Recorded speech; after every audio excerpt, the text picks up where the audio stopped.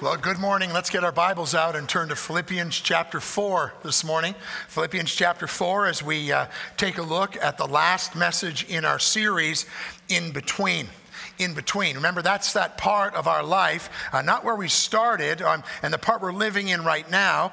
That's the in between, but we're looking forward to all of this that's still to come. That's eternity.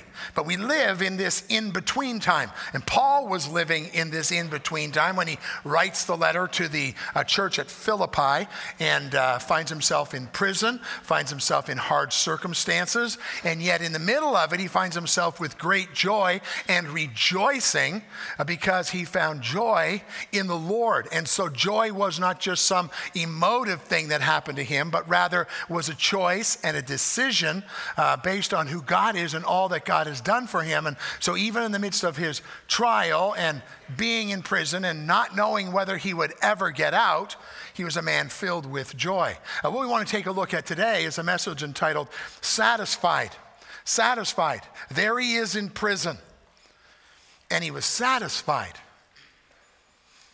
In the text we will see it says, I have learned, in whatever situation I am, to be content. Is that a word that people would use to describe you? Would they describe you as a person who is content? Would they describe you as a person who is satisfied? We live in the top 5% of the world.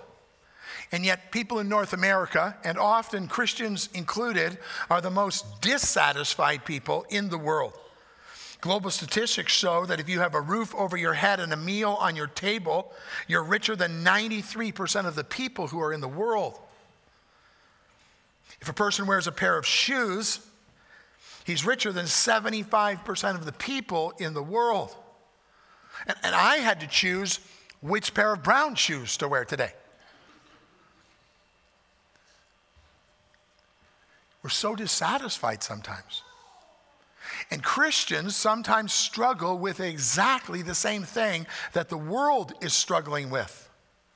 We live in a world where we're bombarded every day with advertisements. And the advertising, you see it when you click on your computer. You see it when you go down the street. You see it when you turn on the television.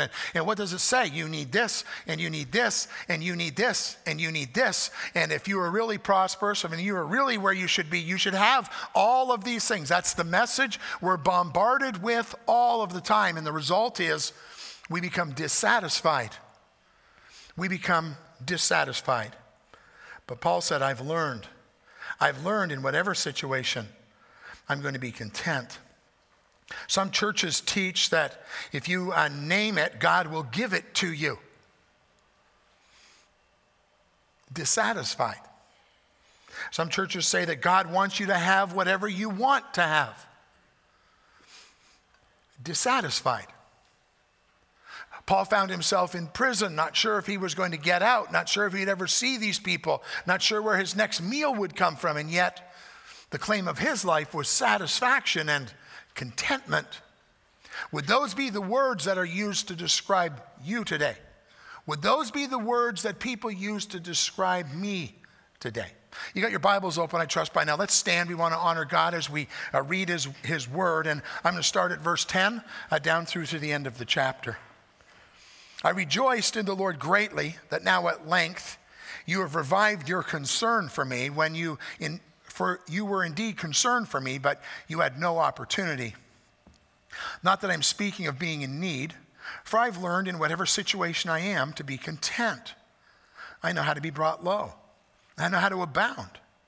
In every circumstance, I have learned the secret of facing plenty and hunger, abundance and need. I can do all things through him who strengthens me. Yet it was kind of you to share in my trouble. And you Philippians yourselves know that in the beginning of the gospel, when I left Macedonia, no church entered into partnership with me in giving and receiving except you only. Even in Thessalonica, you sent me help for my needs once and again. Not that I seek the gift, but I seek the fruit that increases to your credit. For I've received full payment and more, and I am well pleased, having received from Epaphroditus the gift you sent, a fragrant offering, a sacrifice acceptable and pleasing to God. And my God will supply every need of yours according to his riches and glory in Christ Jesus. To our God and Father be glory forever and ever. Amen. Greet every saint in Christ Jesus. The brothers who are with me greet you. All the saints greet you, especially those of Caesar's household. The grace of the Lord Jesus Christ be with your spirit. Let's pray. Father, thank you for this passage that we have the opportunity to open and examine and see. Lord, when Paul wrote this letter sitting in a prison cell to the church at Philippi, he had no idea of the impact it would have on my life, the impact it would have on the lives of the people in this church and in your church around the world for generation after generation after generation. Lord, thank you for preserving your word. And Father, the things that he will show us today, would you give us ears to hear them, minds, God, to understand them, but more, God, would you give us hearts and a passion to live these things out so that we might demonstrate the love we have for our Savior, Jesus Christ. We pray in his name. Amen. Amen. Thank you. You can take your seats. Well, contentment is a state of being mentally or emotionally satisfied with things as they are. Being satisfied with what we have, who we are, and where we're going.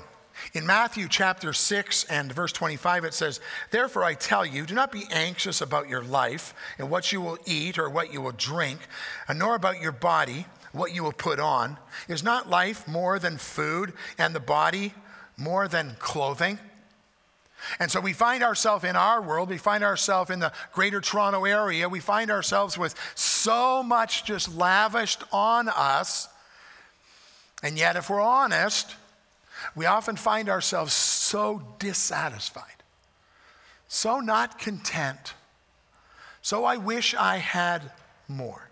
So let's take a look from this text at some of the things that Paul found satisfaction in, and then ask yourself, are you finding satisfaction in those things as well? Here's the first thing. Paul was satisfied with God's people. Paul was satisfied with God's people. Look at verse 10. "I rejoiced in the Lord greatly that now at length you have revived your concern for me. You were indeed concerned for me, but you had no opportunity."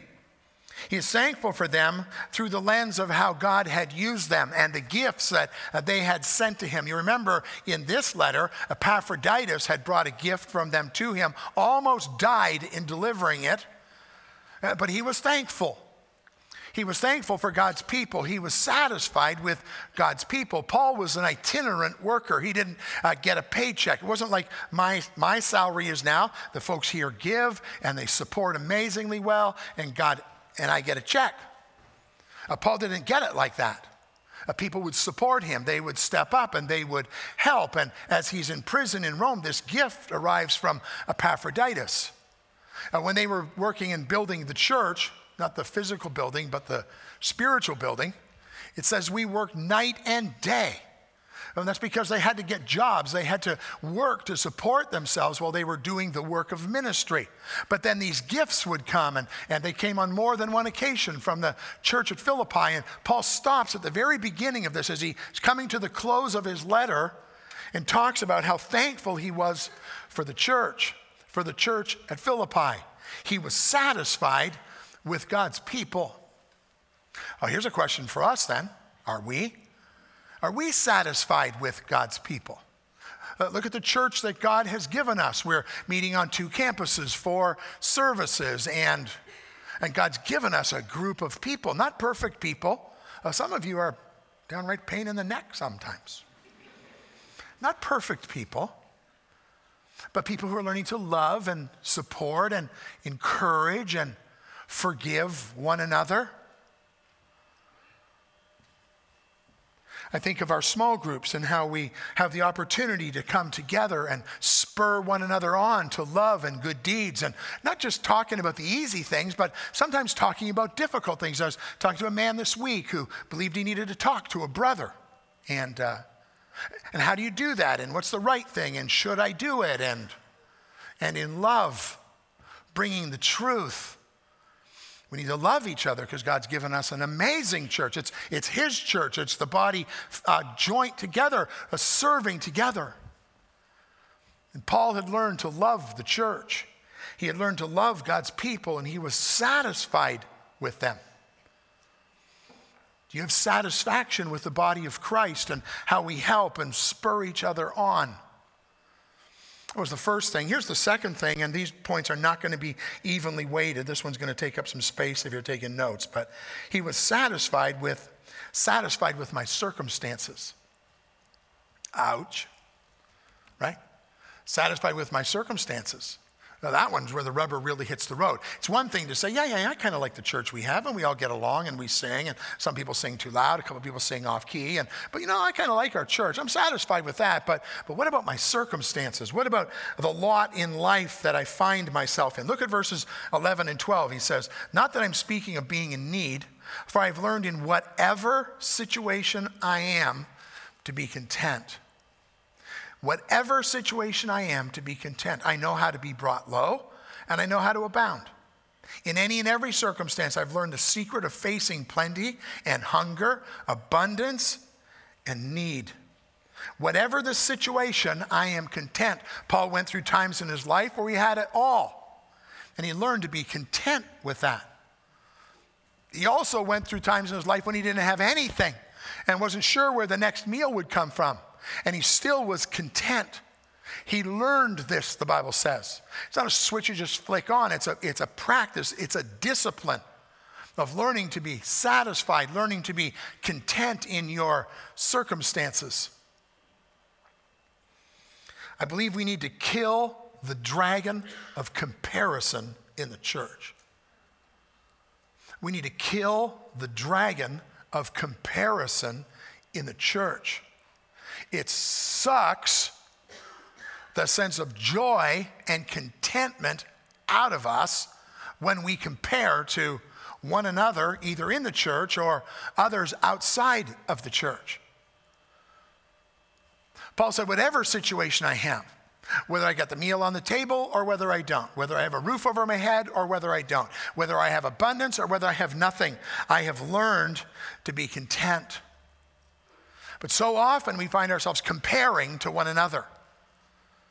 Now, comparison isn't always evil. We can learn things from one another. Nothing wrong with that. If there's a person in your workplace and you go like, that guy's a superstar, and here's one of the things he does. One of the things he does is whenever a job is given, whenever something's put out there, he likes to ask follow-up questions to make sure he understands. I could learn from him. I could do that better. Nothing wrong with that. But when we compare ourselves and I want what you have and I don't have it, takes us to a bad place. Here's some areas that can happen with. I'm not satisfied with what I have.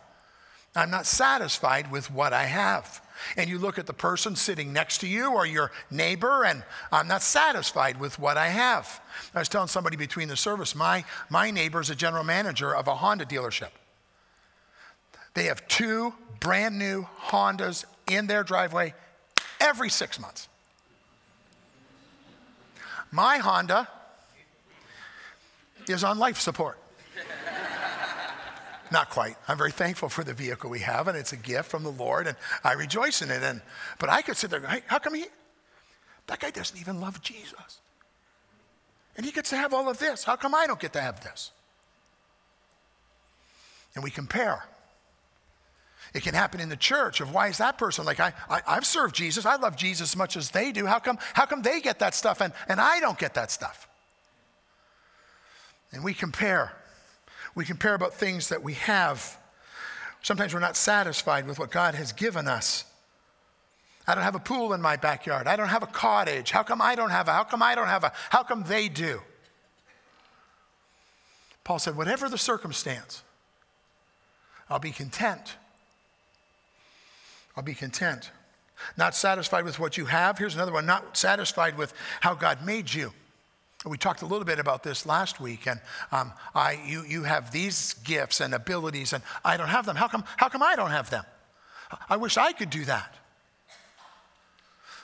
Or I don't look the way I wish I looked, and how come I can't? And you compare yourself, and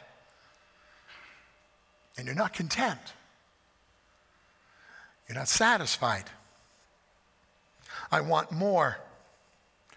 Leads to being ungrateful. Leads to God failed me. When I'm not satisfied, I'm really saying, Lord, you messed up here. I should have a new car. I should have a bigger house. I should have children and I don't have children. I should have more education. I should have. All says, Lord, you failed me.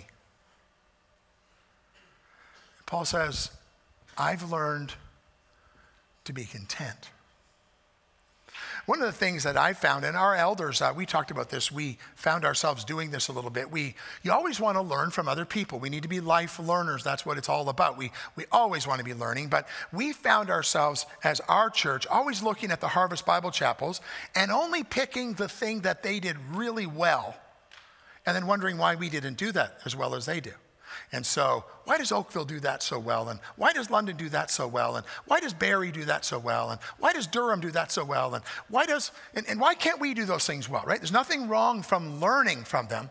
But what I think we took our eyes off of is, yeah, they did that well, and we do this well. And they did this well, and they got all this other stuff they're still trying to figure out. And we did this well, and we're trying to. And so be careful when you compare, because you go, I want what that guy has. But you only want the stuff he has, that's stuff you don't want, that you don't have. You don't want the burden that he has. You don't want the trial that he has. You don't want all of the other stuff that's underneath that you don't know about. We have to kill the dragon of comparison. It leads to jealousy. It leads to insecurity. It leads to a discontentment. It leads to, Lord, you're not coming through for me. And yet we don't know what the end of the story is. We don't know what the journey God has us on. We don't know the pathway that he's taking us down and what he's desiring to do and maybe how he's pruning us and growing us. Paul learned to be satisfied in every circumstance. And in verse 12 he said, I know how to be brought low. I know how to abound. And in every circumstance I've learned the secret. I've learned the secret of facing plenty and of having hunger. I've learned the secret of abundance and of need. He says, I've learned the secret, and we're going to come to that in just a minute. But we find ourselves in a world that's filled with comparison. And it's causing us to take our eyes off of the Lord Jesus Christ. I want what I want more than I want what God wants for me. Watch this little video.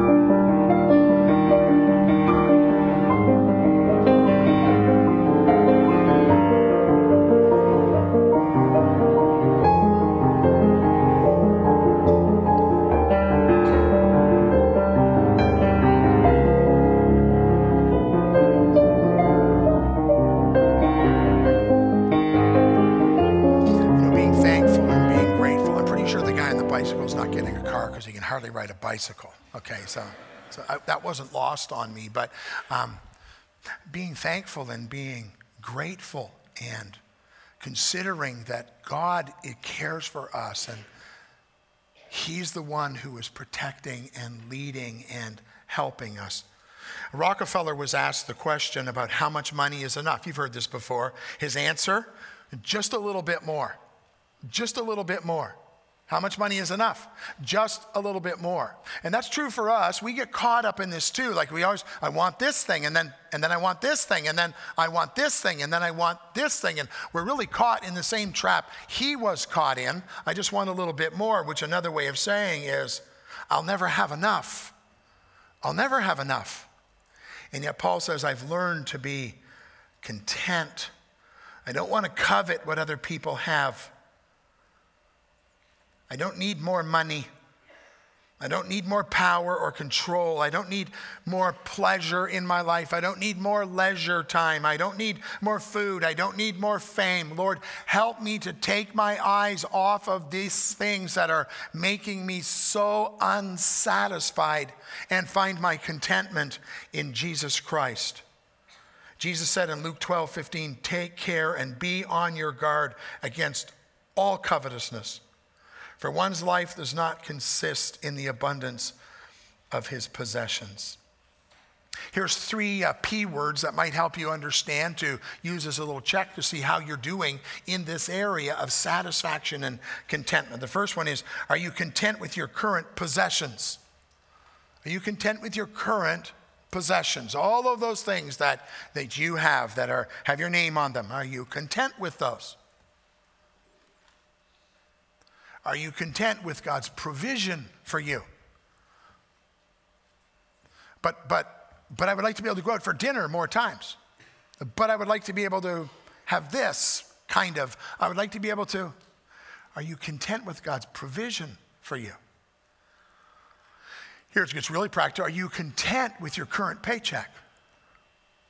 Are you content? Paul said, I'm content. I've learned to be content when I have a lot, and I've learned to be content when I don't hardly have anything. I've learned to be content, satisfied with God's people, satisfied with my circumstances. This is the part that for me, I struggled with so much as I studied this, and it's to remember where Paul is as he's writing this statement about his contentment. He's in prison. He's not going anywhere. You would think if anyone would be going, you know, Lord, I was content when I wasn't in prison. I was content even when I was on the ship, not sure where we were going. I've learned, he said. I've learned to be content. Well, the next thing, Paul was satisfied with God's strength. Look at verse 13, because this is the answer to the secret in verse 12. Remember verse 12, he says, I've learned the secret of facing plenty and hunger, abundance and need. Here it is. The answer is, I can do all things through him who strengthens me. The answer to the secret in verse 12 is, I can do all things through him who strengthens me. Paul was satisfied with God's strength. John 15 verse 5 needs to come up alongside of this verse we just read, because it says, whoever abides in me and I in him, he it is that bears much fruit. For apart from me, you can do nothing. Apart from me, you can do nothing. Nothing for eternity is going to be accomplished apart from the Lord Jesus Christ working in your life. And so Paul's in prison, not going anywhere, and the thing that he got is God's accomplishing exactly what he wants to accomplish in my life right now. The circumstance you're in right now, God can use to accomplish exactly what he wants to accomplish. And we need to learn to be satisfied in that and trust him in that, and even learn to rejoice in the circumstances that we find ourselves in. The secret of Paul's independence was his dependence upon God. God who would enable him to bear any trial, to perform any duty, to subdue any evil attack, to meet every kind of temptation. The God who would help him to bear the fatigue, to struggle through the cold. The God who would help him through the hunger and the temptation and the persecution and the difficulties in his ministry. The secret is, I can do all things through him who strengthens me. And yet we live in our little world where we just want more, and we just want more, and we just want more. Is it wrong to have stuff? No. But it's wrong when stuff has you. There are lots of people in the Bible who were wealthy and the Lord blessed them and used them. And Paul said, the secret for me is God is my strength. So the stuff that you desire, the stuff that you want, what you're going after, can you bring that to the Lord and pray that out and say, Lord, I believe this is what you have for me. This is what, or is it like, yeah, no, I'm not praying about that. Are you kidding? When you have that kind of trust that that I can do everything through him who strengthens me, then you don't need to fail under any trial. You don't need to yield to any temptation. You don't need to fall when you're harassed or for him tortured or people come up against you. And you don't need to dread what is to come. Because everything I need, God will provide the way, because I can do everything through him. Through him. Focused on him. On your list to do, through him. On your list of what you want, through him. You can do all things through him. Paul was satisfied with God's people. He was satisfied with his circumstances. Paul was satisfied with the fact that God was his strength. Here's another one. Paul was satisfied with God's story. Paul was satisfied with God's story. Look at the next verses are really a testimony he gives to us. He said, it was kind of you to share in my trouble. And you Philippians yourselves know that in the beginning of the gospel, when I left Macedonia, no church entered into partnership with me and giving and receiving except you only. Even in Thessalonica, you sent me help for my needs once and again. Not that I seek the gift, but I seek the fruit that increases to your credit. I have received full payment and more. I am well supplied, having received from Epaphroditus the gift you sent, a fragrant offering, a sacrifice acceptable and pleasing to God. Sue and I prayed with someone after the last service who struggled with this point. Satisfied with God's story. Because as you look back at that story, it was an ugly story. It was a hard story. It was so easy for them to look back to that and go, I'm not satisfied with that story. That's not a good story. It was great to be able to take a few minutes with that person, for Sue and I, and then to pray with them and just to say, but look what God's done in your story. And look at how ugly it was. And it was ugly. And look at how desperate it was. And it was desperate. And look what God has done. And look what he's doing. And you're not what you used to be. It's not you anymore. God has done this and he's doing this in your life. And you need to rejoice in what God's doing. Now I was talking to her, I was thinking about Paul's story. His story is almost the opposite. His story, like from a human perspective, he was in the sweet spot. And now his story is like, are you kidding me? My story sucks. I'm in prison. And yet he's satisfied with his story. He's satisfied with what God is doing in his life. He's satisfied with the way God is working. Are you? Are you satisfied with who God is and how he is working and what he is doing?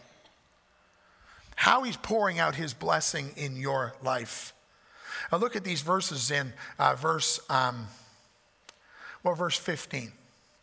He says in verse 14, it was kind of you to share with my trouble. And he says, and you Philippians, you yourselves know that in the beginning of the gospel, when I left Macedonia, no church entered into partnership with me. He was on his own. No one else supported him except you. Even in Thessalonica, and you read through the books of Thessalonians, you'll see they work night and day to support themselves. And then he said that you came and you sent me help for my needs once and again. And then he says this, not that I seek the gift, but I seek the fruit that increases to your credit. I seek the fruit that increases to your credit. A long time ago, probably 24 years ago, 25 years ago, I served in a ministry where I had to go out and raise my own support. And so there were churches that supported me. And there were people that supported me. Centennial Community Church, which joined with us to become Harvest Bible Chapel, was one of the churches that supported me in that ministry. So I had to go out. I had to go and do that thing of raising support. And I was thankful for Centennial Community Church. And I was thankful for other churches and people that supported me in that ministry. And I can remember writing letters or going visiting them and thanking them. Because I was the recipient. I was so thankful for it. I was so thankful for it. And that's a good thing. There's nothing wrong with that. But I want you to notice what I missed in this. And I want you to notice what Paul lays out for them. He says in verse 17, not that I seek the gift, but I seek the fruit that increases to your credit. I seek the fruit that increases to your credit. The people that supported me There was fruit that was being increased to their credit. We give 5% right off the top of our budget towards church planting. George, during the announcements, he talked about 3 churches that are planting during this month. Hey, church, that's fruit that's increasing to our credit. We need to thank the Lord for that. We need to rejoice in what God is doing in that. We have been a blessing so that 3 churches can launch. We did our part early in our processes here. The Lord allowed us to plant a church in Durham, Ontario. Pastor Ian's there now. They've got 400 or 500 people. I don't even know anymore how many people they've got. And God is working in that church. And we had the ability to help them and support them and give money to them and send people there. And God blessed us. It was to our credit, not to our pride, but to our credit. And we need to rejoice and we need to be thankful in it. The Lord allowed us to be part of a little church over in Giroc, Romania. The pastor's wife there, her name is Nellie, and Nellie not well, and they needed to have a procedure done, and they couldn't afford it, and the Lord allowed us to send money over there so that she could go to another country to have the procedure done. It was a blessing to our credit. The Lord has allowed us to be part of the church plant in Ploiești, Romania. Pastor Sam is there. Pray for Pastor Sam right now. Pastor Sam has chicken pox. I talked to him on Thursday, fortunately by Skype, but he looked like a teenager with zits right now. So you pray for him. But the Lord allowed us to support that church. The Lord allowed us to send a gift at Christmas time so that they could have a part-time worship leader and a person to help with administration. And that's to our credit. We need to rejoice in that. We need to be thankful in that. The Lord's allowed us to be part of Newmarket and what's gone on there. And for over a year now, we've been pouring into that and pouring in resources and making some sacrifices here in the process, but it's to our credit. God has blessed us as a church with so much. And now we have the opportunity to serve in Haiti and Montelevut and to be part of the church there. And we are blessed by it.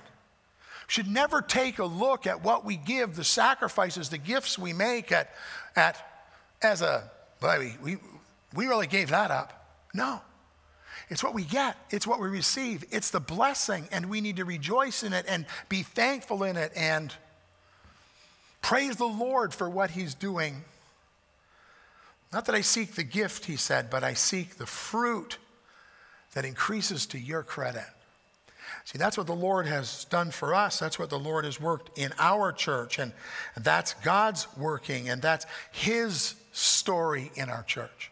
And that doesn't even begin to talk about the things that many, many, many of you do in this church in supporting other ministries and supporting people and individuals that we support in our church. And all of that, Paul says, it's for your credit. And Paul was satisfied with God's story, even though it was a difficult one, even though he was in prison. It was a credit to our account. It was a kindness done so that the ministry of the gospel could go on. It was a kindness done so the servants of God could serve and their needs be met. It was a benevolence, or it was an evidence of genuine love. And Paul looked back as his story seemed to be going downhill, and he's satisfied with God's story. God help me. God help me to be satisfied with God's story and trust him for what he's going to do and the difficulty that can come and will come. But I choose to be satisfied. I choose to be content. Matthew 6:19 says, "Don't lay up for yourself treasures on earth where moth and rust destroy, where thieves break in and steal, but lay up for yourself treasures in heaven where neither moth nor rust destroys, where thieves do not break in and steal. For where your treasure is, there will your heart be also." Paul describes their gifts to him and the way that's blessed his story as a fragrant offering, a sacrifice that was acceptable and pleasing to God. It's a picture of the Old Testament sacrifice that was brought and how God was satisfied with it. And he uses that imagery for them to understand. Are you satisfied with God's people? Are you satisfied with your circumstances? Are you satisfied with God's strength to take you through whatever you might need? Are you satisfied with God's story? Here's another one. Are you satisfied with God's provision? With God's provision specifically for the church. Look at verse 19. My God will supply every need of yours according to his riches in glory in Christ Jesus. Just take that statement apart. It's a sermon in itself. My God. That speaks of the foundation. My God. The sovereign one, the one who's in control, the creator, my God, will supply. That's his promise. My God will supply, not might supply, not I hope he will supply. My God will supply. My God will supply what? Every need of yours. Not the kind of needs we talk about. I need a new car. I need a new house. I need a new boat. I need a new girlfriend. I need a new wife. Not that kind of needs, but the needs that are real in our life. God in his supply knows what our needs are. And he says, my God will supply every need of yours. God knows what you need. It says, according to his riches in glory, that speaks of his resources. God, the creator of heaven and earth. God who owns the cattle on 1,000 hills. He's the one with the resources to meet your need. And yet you're out there and I'm out there trying to meet these needs on our own and trying to just move things around to get what we want. And God's saying, hold it. I'll supply all of your need. According to my riches, he says. According to my riches in glory in Christ Jesus. In Christ Jesus. Because of the finished work of our Savior. And God often does that work through his people as he's done it through us in blessing others, but God says, I will supply. It was Hudson Taylor who said, God's work done in God's way will never lack God's supply. God's work done in God's way will never lack God's supply. It's true in our church, and it's true in your life. When we try and do it our way, we'll always be a penny short. When we try and do it our way, we'll always be unsatisfied. But God's work done in God's way will never lack his resources. It's true for you as a person.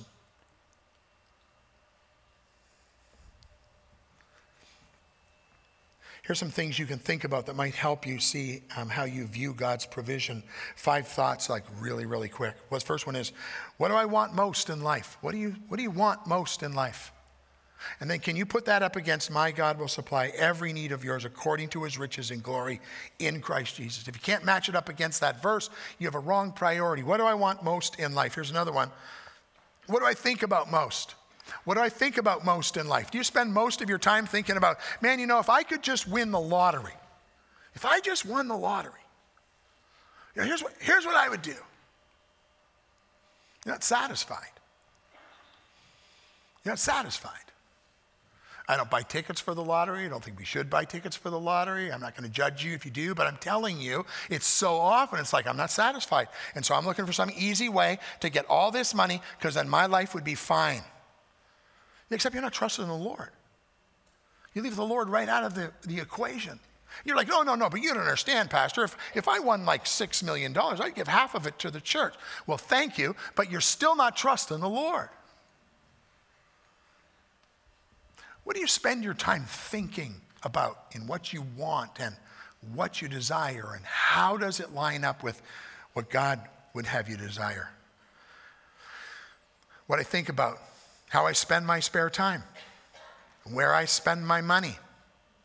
Here's another one that tells a lot about how you feel about satisfaction and resources, and who are my heroes? Who are the people who I follow after? Now, those are the people. That's the example I want. And you may not have a list of them, but you do it just by the way you talk and by the people you listen to and what you hear. And Paul had learned to be satisfied And he tells us to be satisfied with the God who will supply our every need.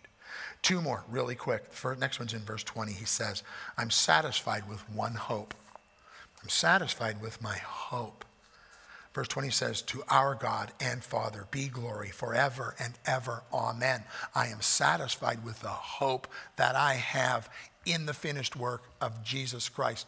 That's where my satisfaction comes.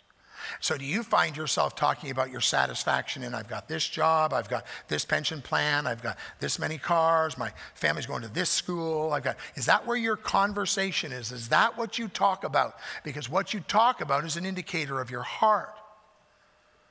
Or is your heart filled with comments that would be about, to our God and our Father be glory forever and ever, because he is your hope. He's your hope on this earth, and he is your hope for eternity. I just need to say, if you're here today and you've never trusted the Lord Jesus Christ as your Savior, this is not a knock on you. This is just the reality that we all faced at one point in our life. You'll never be satisfied because you want what you want. And Jesus says, I am the way, the truth, and the life.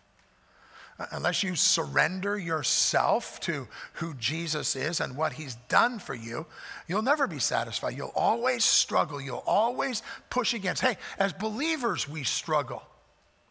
As a non-Christian, you'll never be satisfied. You'll always want more. But Jesus came to meet that satisfaction. He came to supply everything we need. He came to give us eternal life. For God so loved the world that he gave his only Son, that whoever believes in him will not perish, but have everlasting life. The satisfaction of knowing where your eternity will be spent is found in Jesus Christ. The satisfaction of being contented with what I have on this earth. It all makes sense when we understand we live on this earth for what's coming for us. And what's in this earth is just passing away. It's not that important to me.